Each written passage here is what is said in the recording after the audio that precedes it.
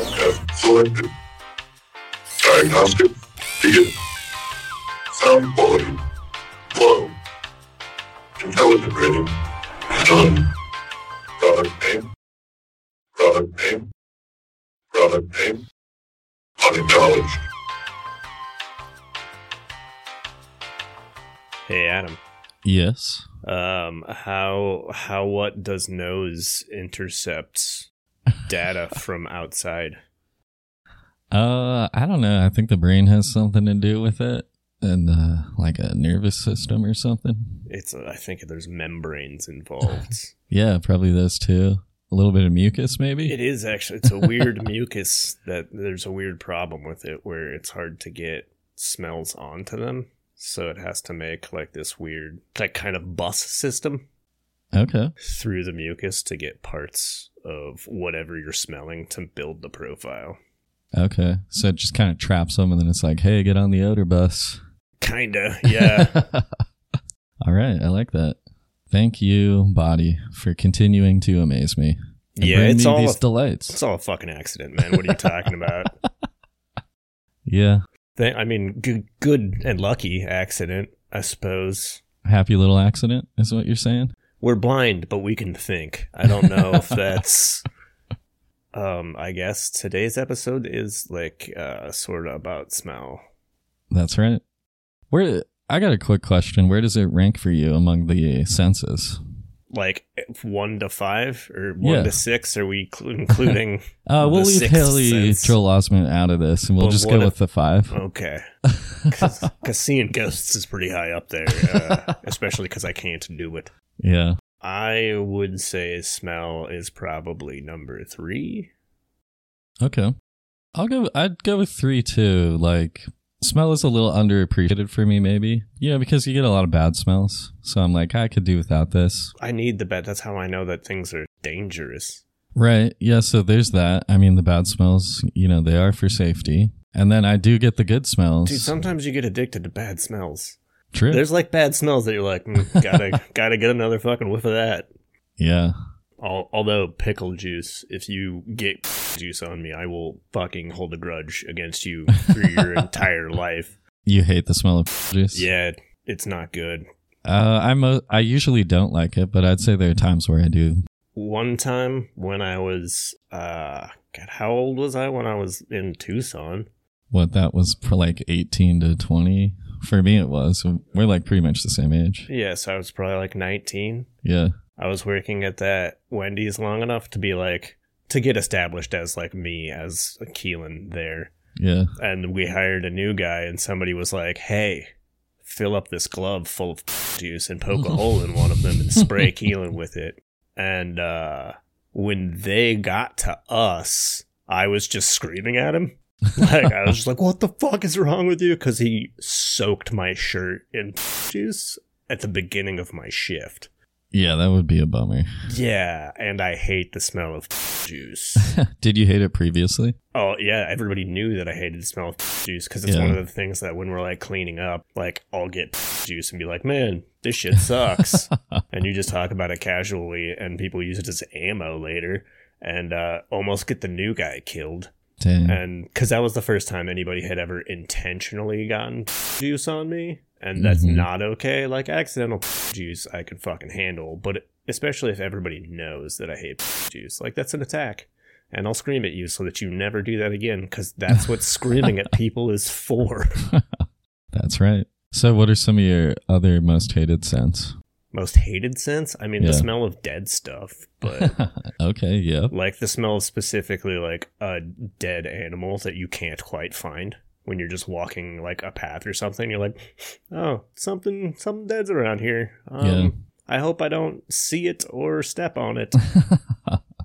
Definitely. I hate the smell of mothballs. That's I think, pretty unanimously hated. I don't know scent. that I know what mothballs smell like. Is that just the smell of dust? No, it's a little more, there's a chemical too, like naphthalene. Do you know the smell of naphthalene? That also kind of smells like mothballs. Now I have to get some naphthalene to check and see if I know what mothballs smell like. Does it smell the same way cotton tastes?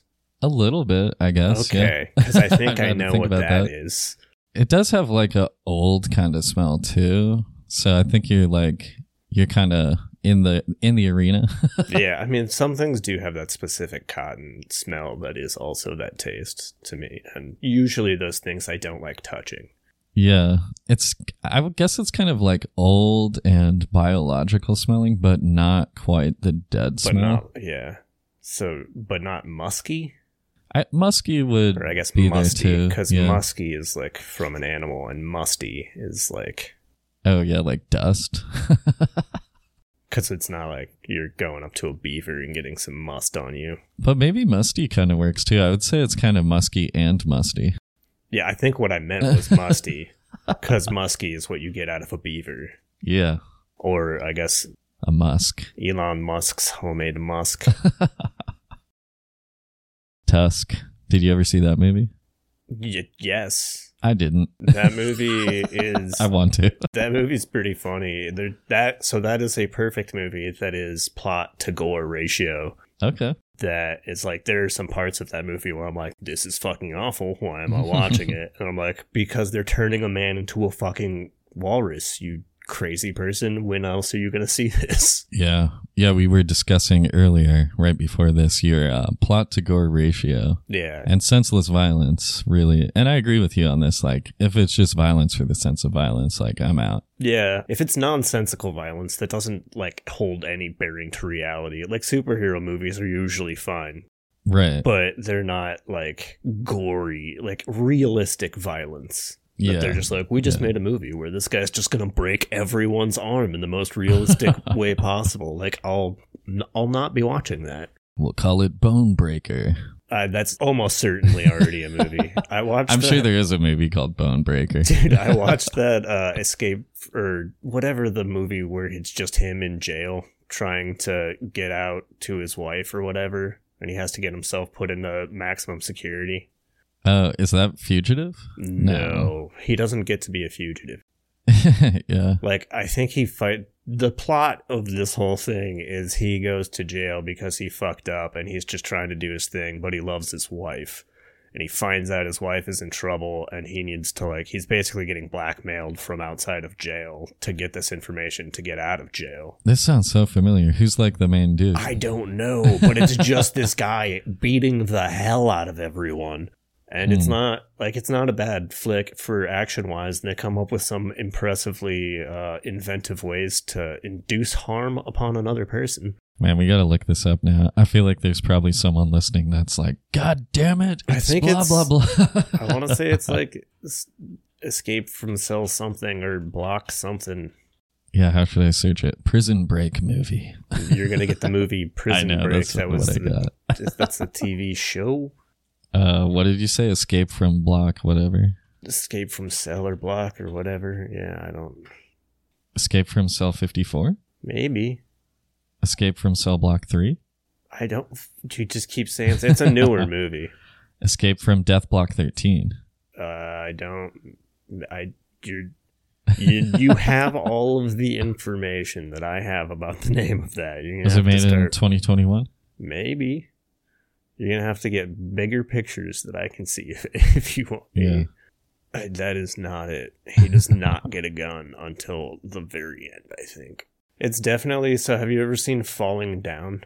No. Falling Down is the most Grand Theft Auto video or movie ever made. Yeah. Yeah, it's just some guy is in traffic. It's good that this episode's about smell. This guy is in traffic and he kind of just like loses it. And just gets out, just starts beating the hell out of somebody in front of him. And then it's him. I think he's going to work. He's doing something. But he's just also going through and beating the hell out of people all the way through. But he's a normal looking guy. Okay. Yeah. I don't know what the end of that is. I saw it a long time ago. But that movie's mostly just funny because it's a normal looking guy fighting people. Well, we'll have to figure it out, and we'll put a quick little edit in. Oh, that's fantastic. This is the name of the movie. It was Brawl in Cell Block 99. Now back to smells. Yeah. I want to talk to you about synthetic smells first, and we'll discuss a little bit of the chemistry behind smells, and then I got some facts for you.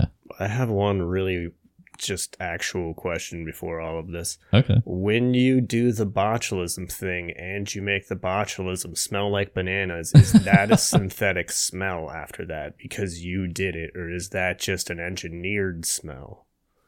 I have no idea. I would assume that that's synthetic, kind of like they do with like natural gas, where they're like, we're adding some odor so you guys know. Okay. I just wanted to know. I've always, because that's some like hooliganism that can happen when it comes to selling stuff, I guess, later in the world. Yeah. I've also heard that certain people, they smell bananas on people that have Alzheimer's. That sounds ridiculous and wrong.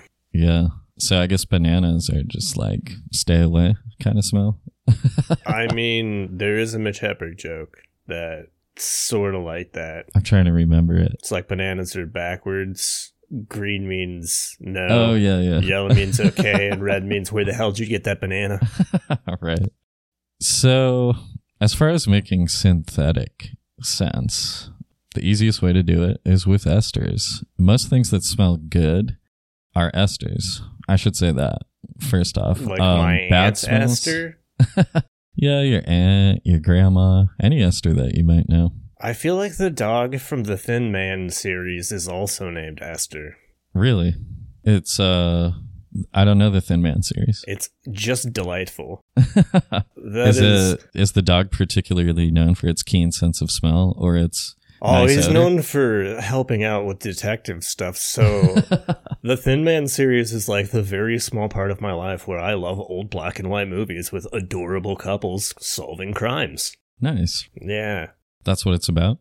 It's just a thin old man who loves his wife? So the Thin Man, it's one of those movies where like the first one, there's a reason that it's named the Thin Man, and then after that, they're just the Thin Man. But the Thin Man in the first one is the bad guy. Okay. And it's like a retired detective that is married to a rich woman that wants to be a detective. So he keeps being like, we're going to go on vacation and have a normal time. And she keeps being like, your friend showed up and now we're solving a murder.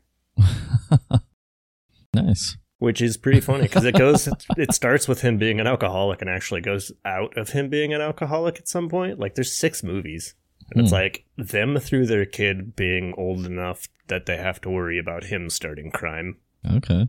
That would be kind of cool if you had a friend that every time he showed up, you just had to solve a murder. No. But sometimes you'd be that like, would be awful. Man, right now. I would not be okay with that. Like solving a mystery, yes. Solving specifically a murder, I'd be like, my friend murders somebody every time he comes to visit me. And then uses me to set up the proper parameters for him to get away with it. Esther, the dog. I was like, how did we get here? Yeah. So esters. What esters are, basically in organic chemistry, it's a whole class of chemicals that are essentially just a double bonded oxygen attached to a carbon.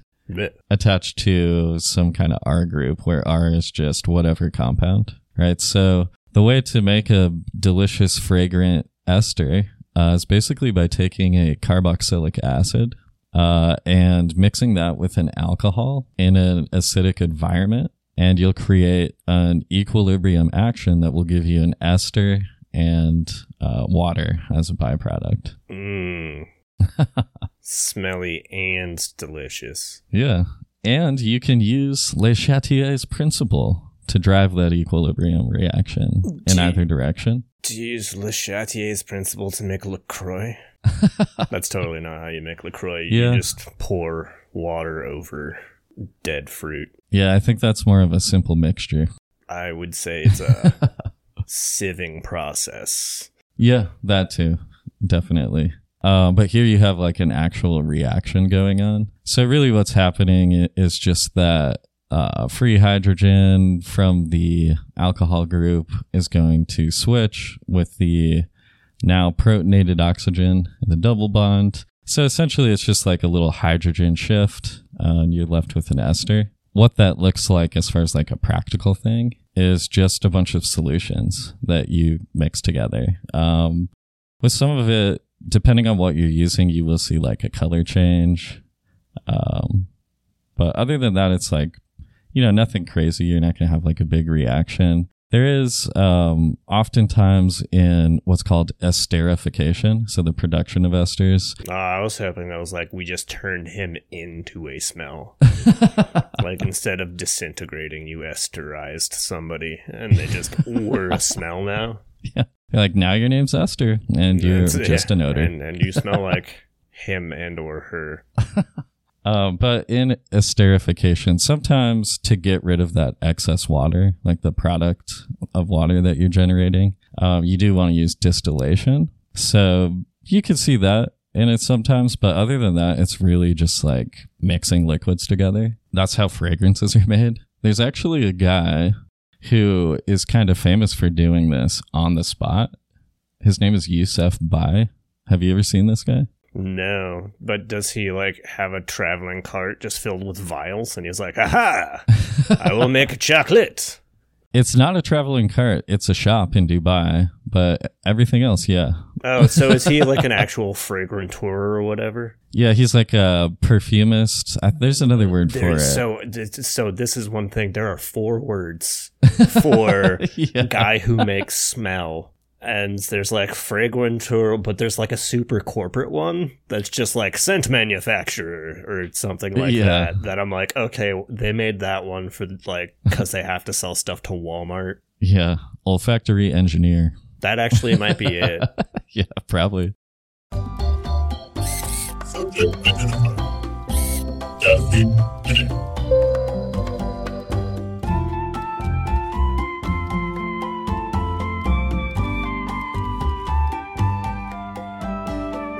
Watching a little bit I watched some videos, read a little bit about just the perfume production process. So here's some key elements. You want something that's going to evaporate easily, non-toxic, will not react with water, is insoluble, and basically, it's kind of crazy to think about it this way, but what's happening when you're wearing perfume is, it makes contact with your skin, sits on your skin or whatever. And because it's a highly volatile substance, meaning it just wants to evaporate, the warmth of your skin and conductance of your skin just makes that substance evaporate. And that's where the odor comes from, or where it comes out, really. Yeah. Yeah. You just described all of the properties of me.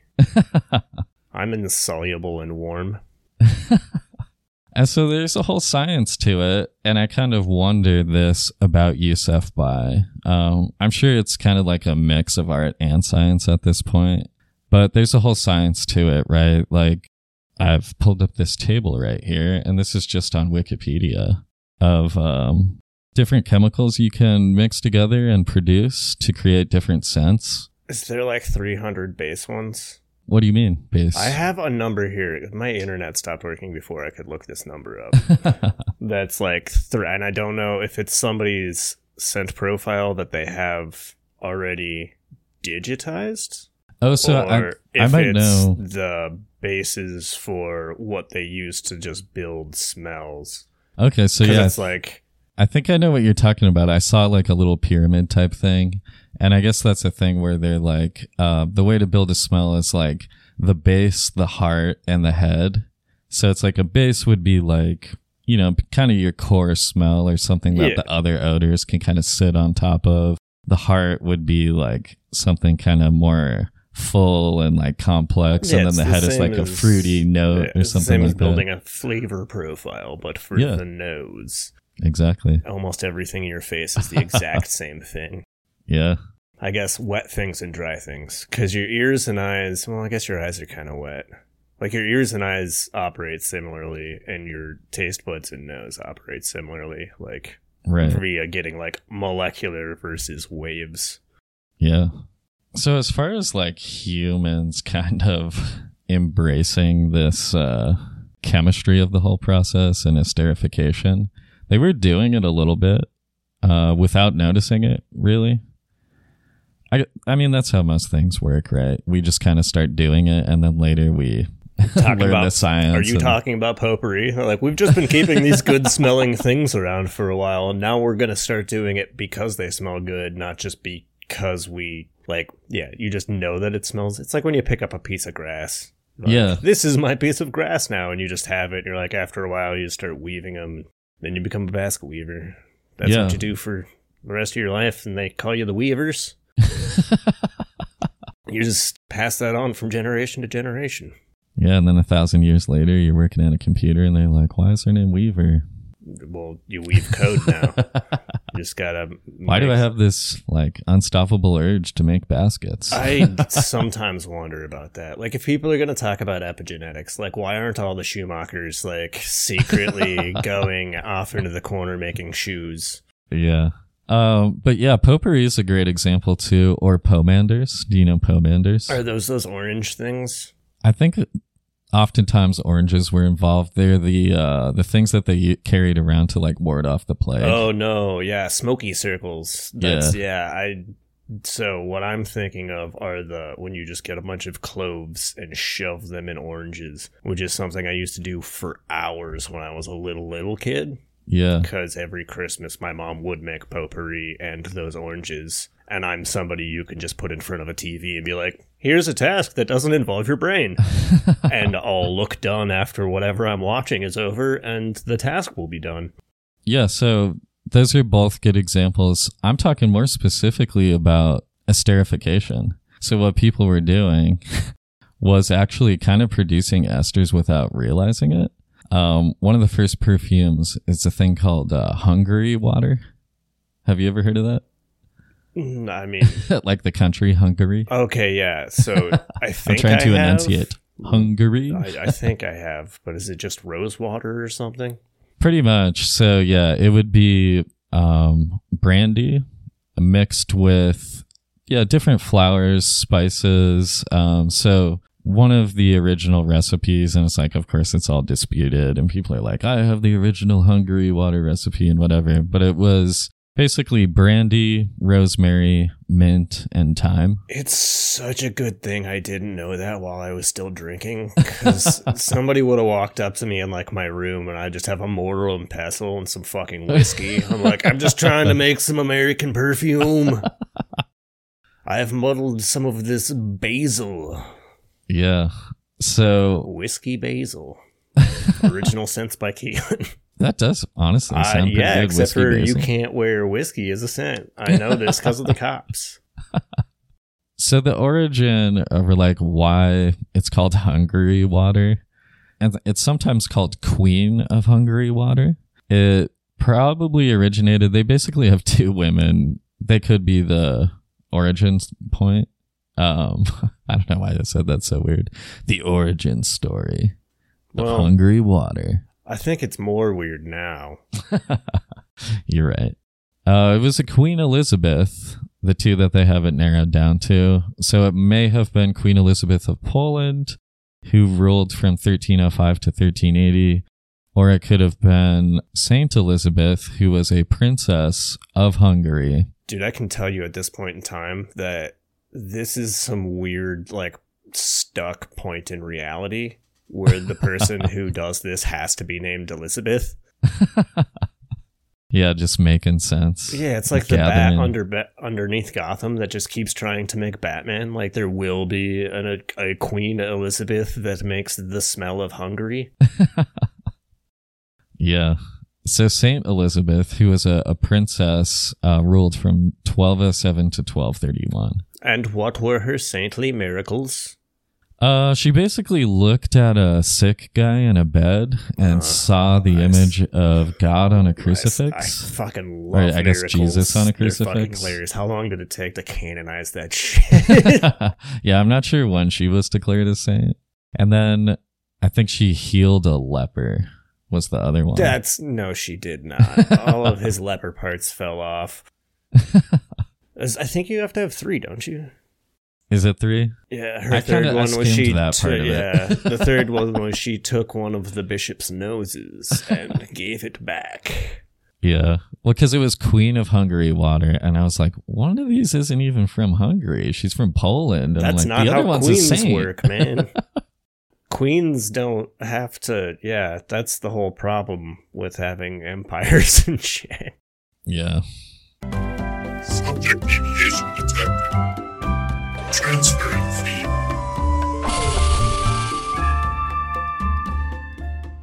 So then perfume kind of picked up around that era.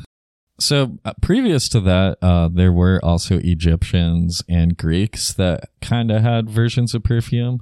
The Egyptians actually had little cones that they would wear on their heads that were coated in beeswax and would sometimes have like other spices. Frankincense and myrrh was popular at the time. Walking around with unicorn fucking shit, dripping weird things onto their head. Yeah, the original party hat. They were kind of cone-shaped. Is that probably that's probably how they've just been around forever, and somebody forgot that they're supposed to coat them in gross stuff. I don't think I could have lived in any culture that they were like, the only way to not smell like a rotting person is to cover yourself in oil. Yeah. Too slippery, I'd die. Yeah, maybe it was more solid beeswax, because you can get it like more congealed, right?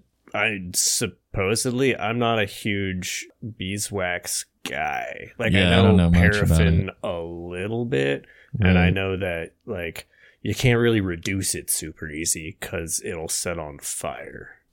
But I can also see how like lightly setting it on fire might be how you reduce it. Yeah, I don't know much about that. Yeah, I just know that wax exists. But so you can find, artifacts where you'll actually see Egyptians with the cones on their head. And there was a pharaoh, a pharaoh. Is it still a pharaoh if it's a woman? I believe it's still a pharaoh. Okay. There were 2 women like found in a burial site that still had the cones on their head. They were just doing a cone fight. Could you imagine dying with a cone on your head? How embarrassing. I mean, I'm probably going to die wearing a vest, so... The Greeks would mix different things in olive oil. It's generally like almonds and different types of wood. I love me some wood. I actually do tar pitch soap, so I don't use shaving cream to shave because that shit's a waste of money. But sometimes if I want to, do you just like do it straight or water? Or like I use water, and I use cold water because of the movie Full Metal Jacket, where where they're in like the first week of the actual war, and just over the radio in the background they're playing advice for how to shave and not give yourself razor burn during a war. And I was like, I don't know if that's real, but that's better. That's more advice than I have ever gotten shaving from anyone else. Yeah. You're like, I'll just do this for the rest of my life. Yeah. But so if I want to be like fancy, I'll get like pine tar soap, which, word up to one of my older sisters for just buying me grandpa soap. But that smells like whiskey and like old leather books.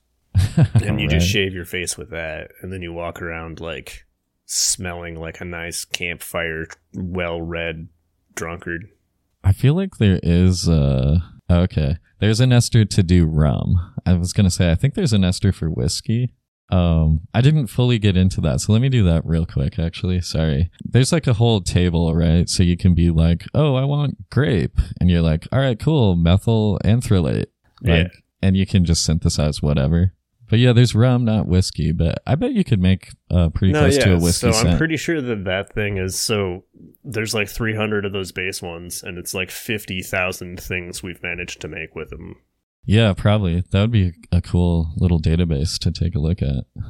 Oh yeah, so the wood thing though. So the Greeks would do that. Pliny the Elder, one of the original like hater bad reviews. I feel like we've talked about Pliny before on this podcast. Yeah, he was like one of the original asshole critics, but like it's pretty funny and he's got a lot of good points. See, everyone's got to stop being like, yeah, critics suck, except for this one guy. It's like, nah, it's cool. He sucks, but sometimes I feel like him. But he was not a fan of this olive oil concoction. He's like, it's a nuisance. It barely does anything. After an hour, it's gone. And all of the deaths from slipping and falling on everything for being all oily. Yeah, that's something you don't hear much about. All the olive oil accidents happening because in it was ancient Greece. Probably agreed that it is embarrassing to die like that. So they're like, just mark him down as killed in the Colosseum. Yeah. Just credit this one to the Lions again, I guess. Please don't tell my mom I slipped in olive oil while I was climbing a ladder. Tell her I got shipped off to war and died getting off a boat wrong. Oh, man. Could you imagine you, slip at the butt sex orgy, too? I mean, you're probably going to do that anyway. That's probably the only place it's safe. That's why they got all those pillows. That is a good point. I would assume that they would, after the first few orgies in a room made of stone stuff, they would have figured out, A few guys did have to die, but... break a few eggs. But you do put pillows on the corners. Incontinuity detected. Transition imminent.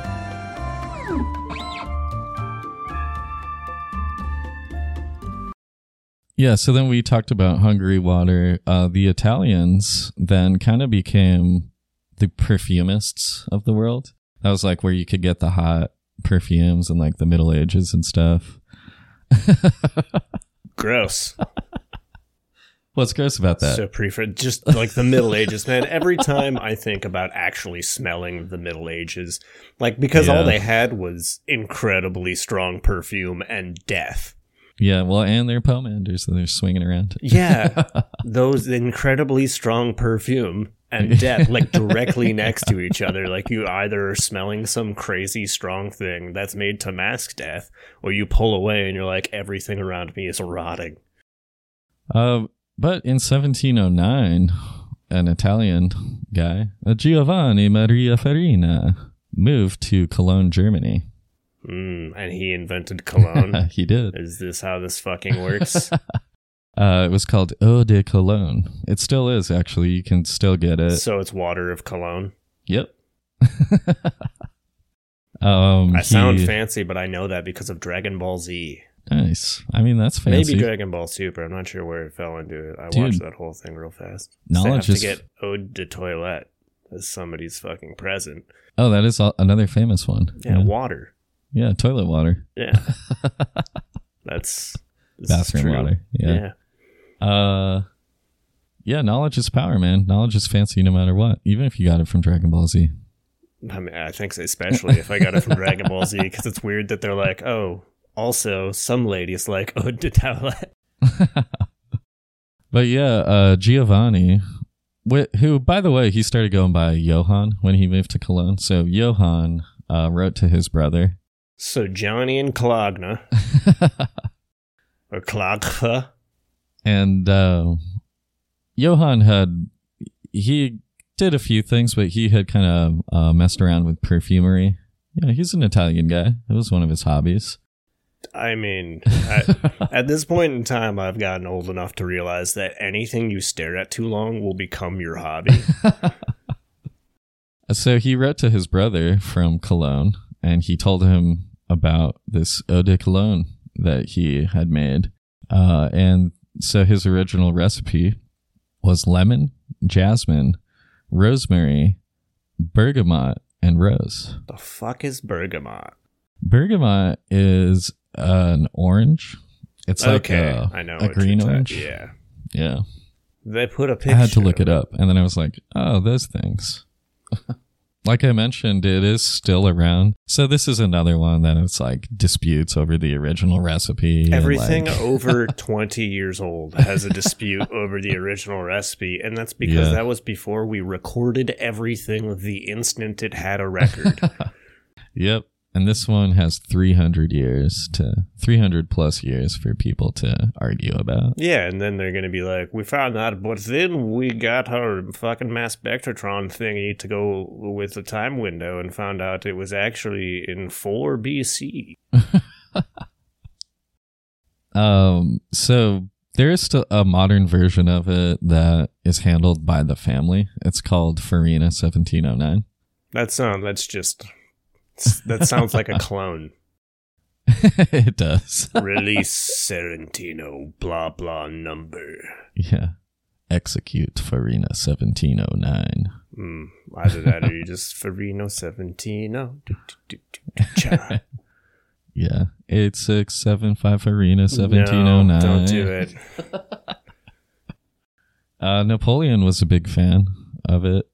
he would order hundreds of bottles at a time, and he'd have people like deliver it to him when he was out at war.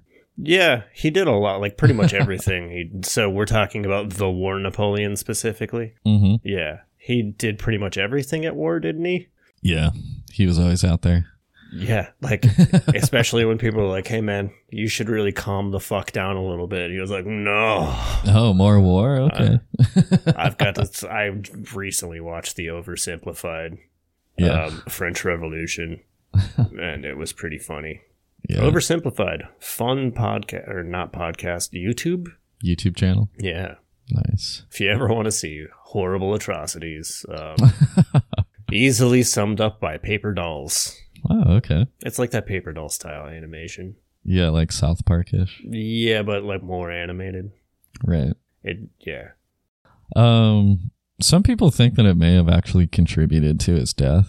It also probably helped him, like constantly dousing himself in this cologne, because it does have slight antiseptic properties. Yeah, right? So if he's getting little scrapes, you can over antiseptic yourself to where you don't get any new stuff in. Yeah, you're just like pickling yourself, basically. Well, that's what they think a lot of asthma from our younger generation was caused by. Was because they're like the generation beforehand grew up just Lysoling the shit out of everything. So houses were like nothing but animal dander and like whatever. Dust. Yeah. So you only got used to like your cat. Transition commencing.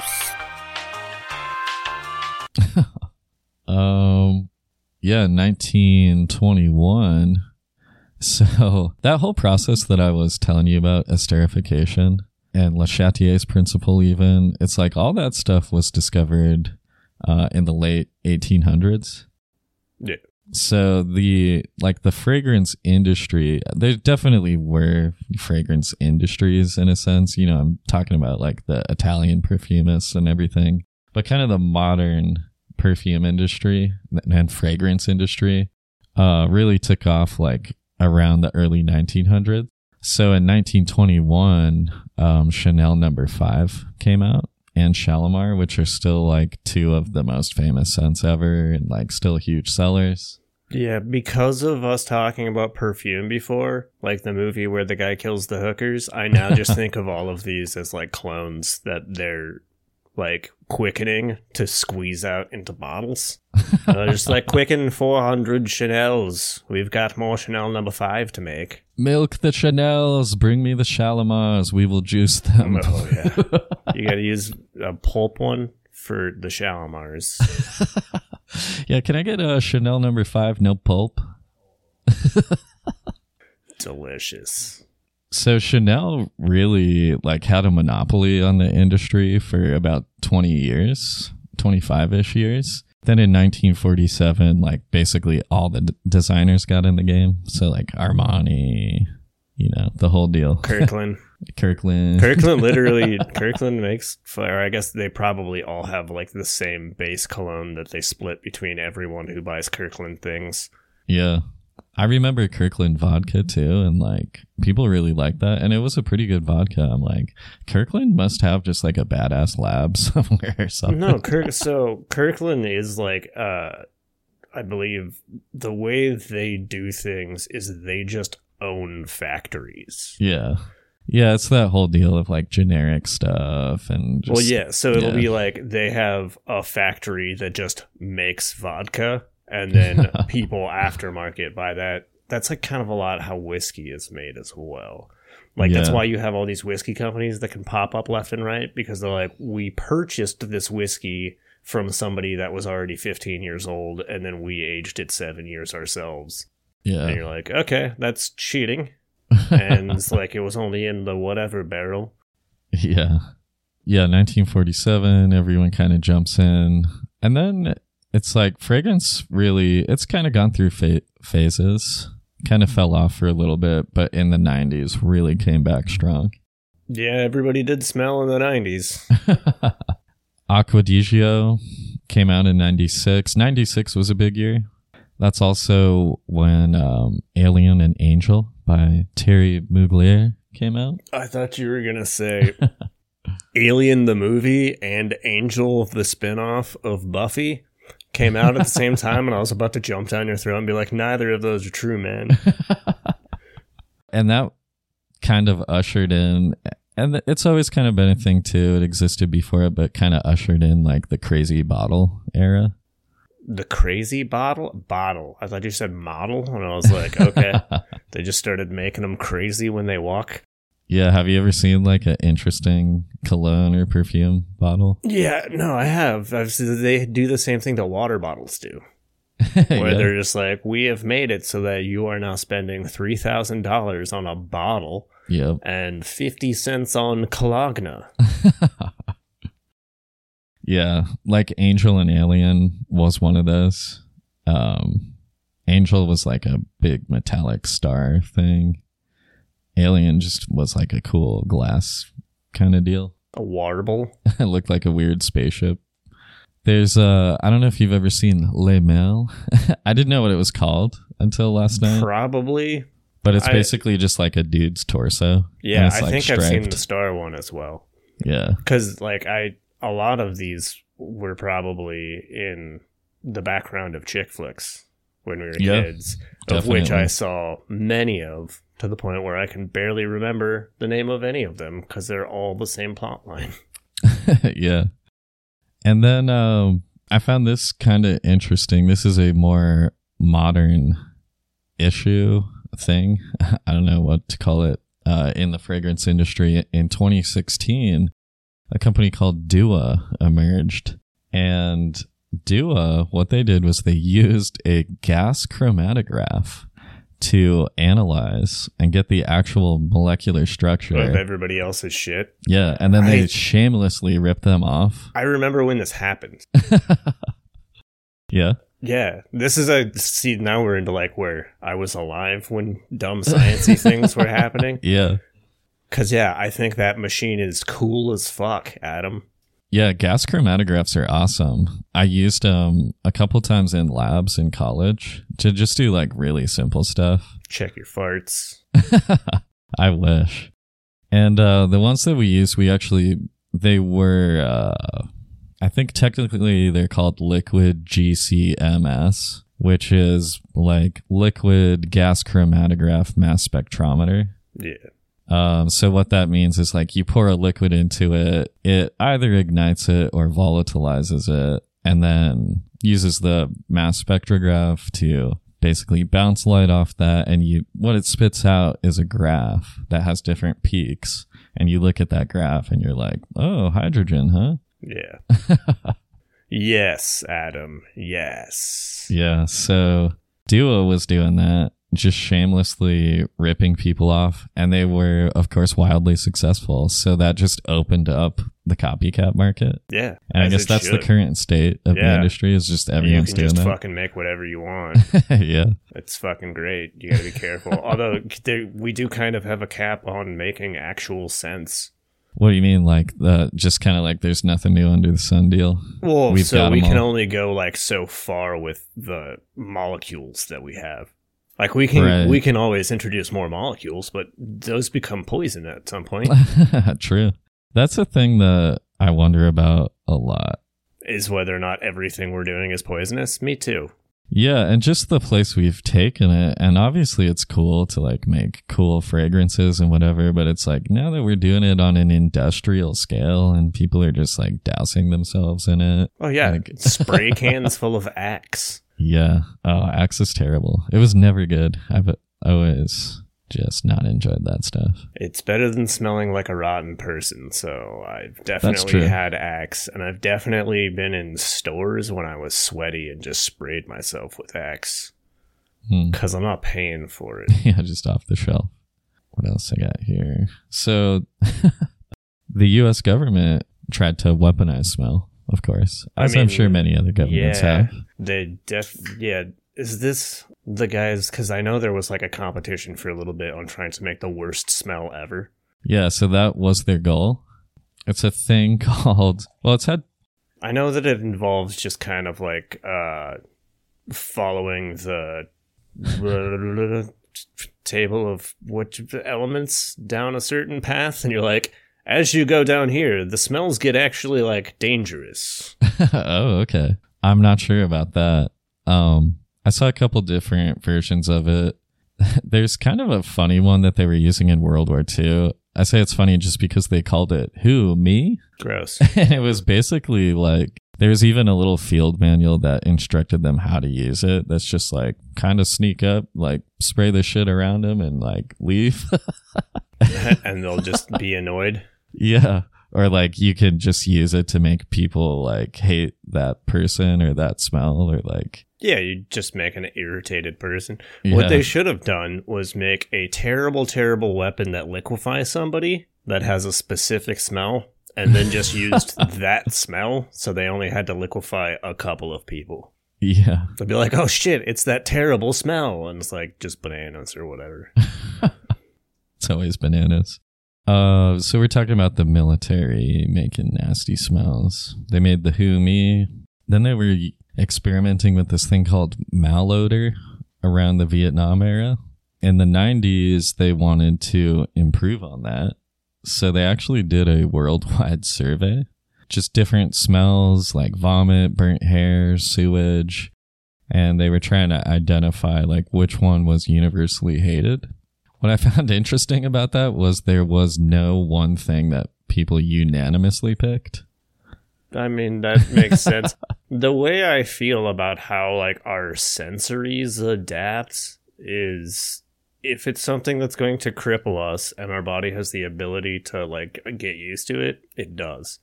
That's why you never, like, there is no country where everybody is like, all of the food here sucks.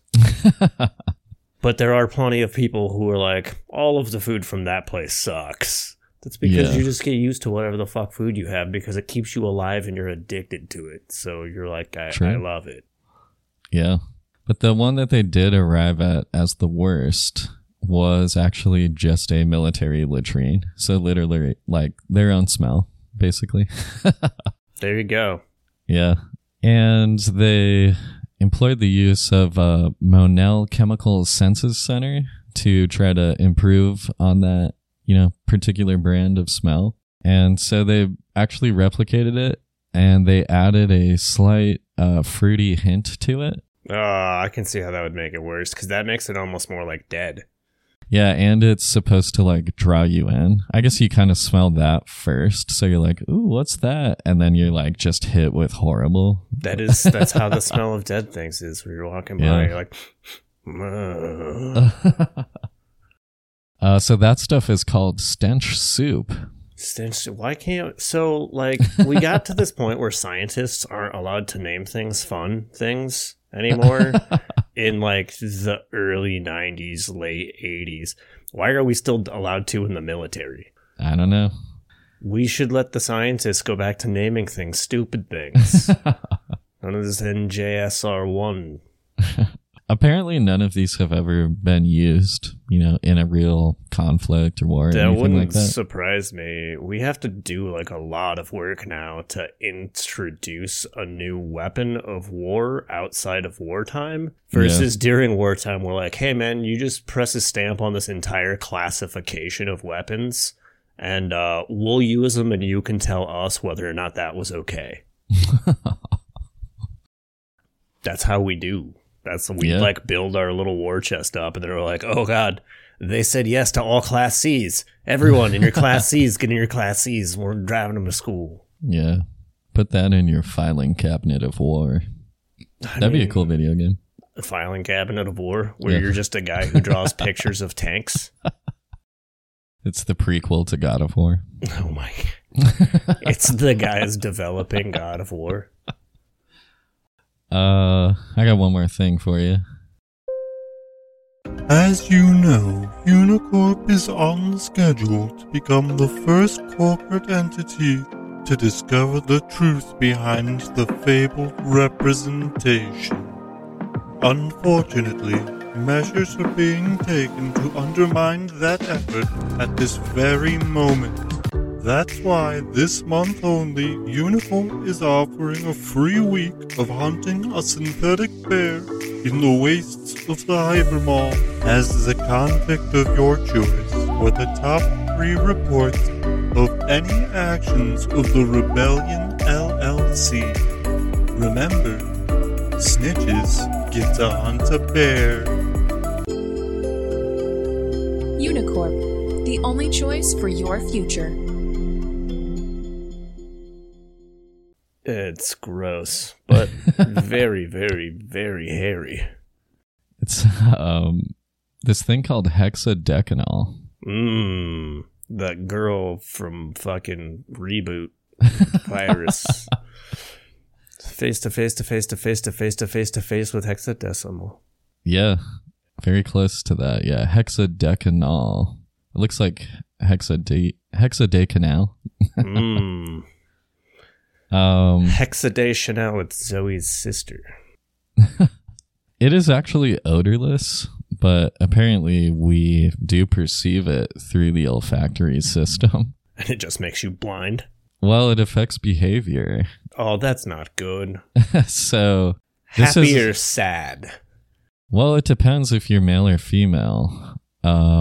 There was an experiment done in 2021, and what they did, they made a video game, and basically they rigged the game to make it frustrating, right? So there's like this character that you're competing against, and that character can like just beat you in an unfair way. You're But then putting me in a video game where they're like, this guy's just going to beat you in an unfair way. I'm just going to get real frustrated and be like, well, this game sucks. But then it flips and you have an opportunity to punish that character who just like got one over on you, basically. And then they pump in the hexadecanol.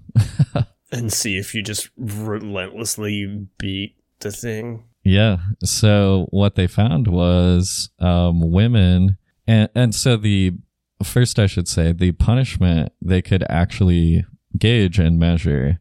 What was happening in the game essentially was like you were yelling at this character, and there's like a decibel meter. Okay, so I don't know if you had to physically yell. I think you would have had to physically yell for them to put a decibel meter on it. Yeah, maybe. I should have took note of that. But there was like a measure, whether it was in game or real life. And what they found was women would increase their aggression and punishment by 17% when exposed to the hexadecanol.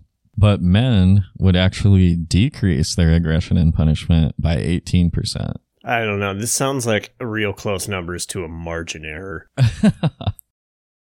So then they were like, well, what could that possibly mean? Or like, what reason is there for that?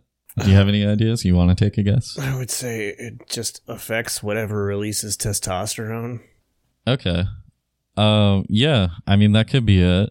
That's more the mechanism. That's interesting. But I'm saying, like, in what situation would that play out? Like, what is the evolutionary advantage, essentially? Why would this be happening? Wait, evolutionary advantage to the man-made thing we're using as a gas? None.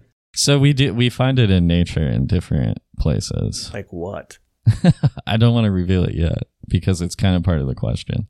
So what the theory was... So is it baby shit? Do the we smell find from it baby's in baby head. shit? Okay, yeah. So that's why. Protective and not club to death. Right. Yeah, so they developed this theory. They're like, well, when would this ever like be a thing? And they're like, oh, maybe babies. And so they measured the odors coming off of babies' heads. And I didn't take a super deep look at all of the data, but basically the preliminary data was like 8 out of 10 babies that they measured, they were finding this hexadecanol coming off of them. So they just switched to using baby heads as the source for hexadecamol? Yeah, I'm not sure how they're synthesizing it. They did show the juicing babies right next to all their Chanels. Yeah, they showed the like the molecular structure. It's C16H32O.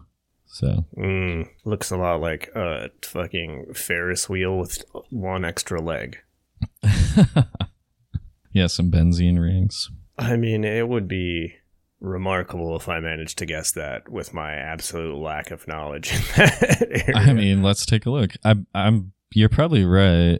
I mean, C16, that's just 2 benzene rings. I don't know. it is a chain. Yeah. So. See, I was way off. It looks like a snake that is cranky. So yeah, I don't know. That's a weird thing. Like I said, that was just a study in 2021. So yeah, they're still, I guess, figuring this thing out. It does get into pheromones too, and like what is a pheromone? You know, basically it's just like a chemical signal that we use to communicate. Yeah. So certain animals have like absolutely use pheromones, like ants are one of them. Yeah, ants exclusively use pheromones. Yeah. Well, I guess they might use their eyes, but... Yeah, and antenna, I guess. But yeah, like they're big on pheromones. Feel. Yeah. Like, is their feel. Because I don't think they got a whole lot of receptor on the carapace. The thorax. Chitinous carapace about. Yeah. But human pheromones are, I guess, a little bit of a debate in the scientific community. On whether or not they actually do anything? Yeah, like if they exist, like if that's a thing that... I would imagine that if they were in any way actually useful, we would have already started enslaving people using them. Yeah, probably. That's so that the Quantum War fucking series that I'm always telling you has a terrible overname because the first book is The Quantum Magician and they should have just called it that for all 3 books. That's one of the first like atrocities that happens when man goes to space with all his powers is a group of people decide to basically make themselves emit a pheromone that made an engineered group of people their slaves. And yeah, it backfired. They ended up like fucking doing the whole eat the king thing. And now they like keep them fucking in cages and make them breed and stuff to try and keep their society like settled. That sounds horrible. Yeah, they got to huff Normans. Most of the Normans they're literally called Normans. It's great. The puppets have to huff the Normans, otherwise they'll start dying. So they literally just inhale them?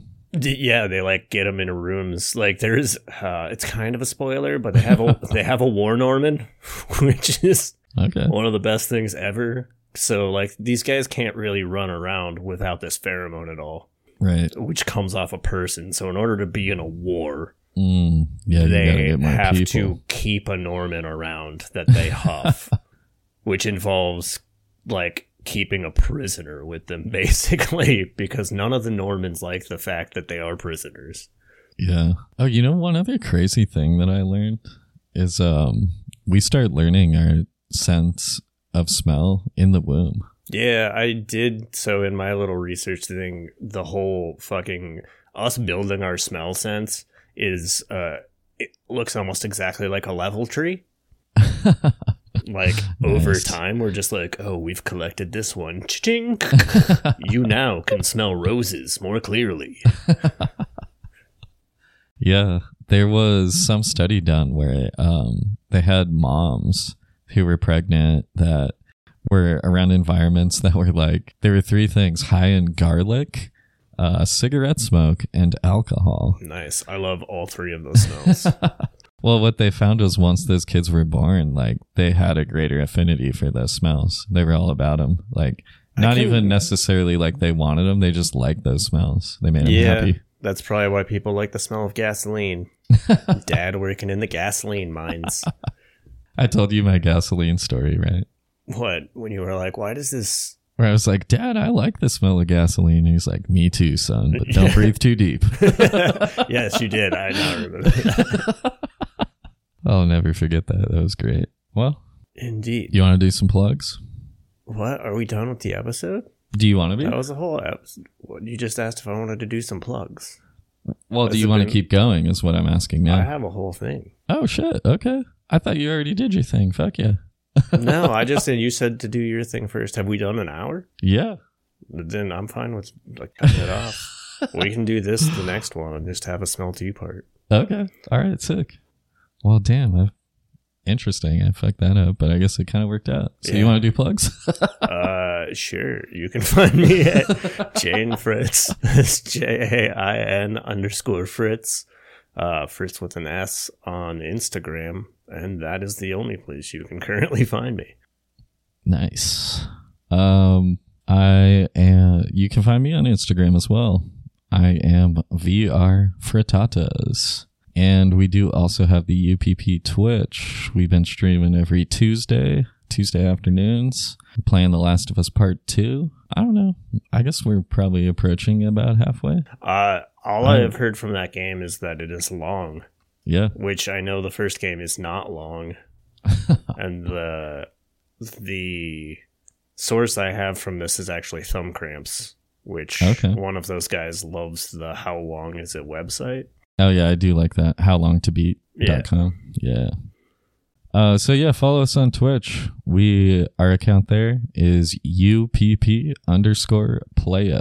PLAYA. You got anything else? No. All right. Well, hasta luego. Peace de la pasta.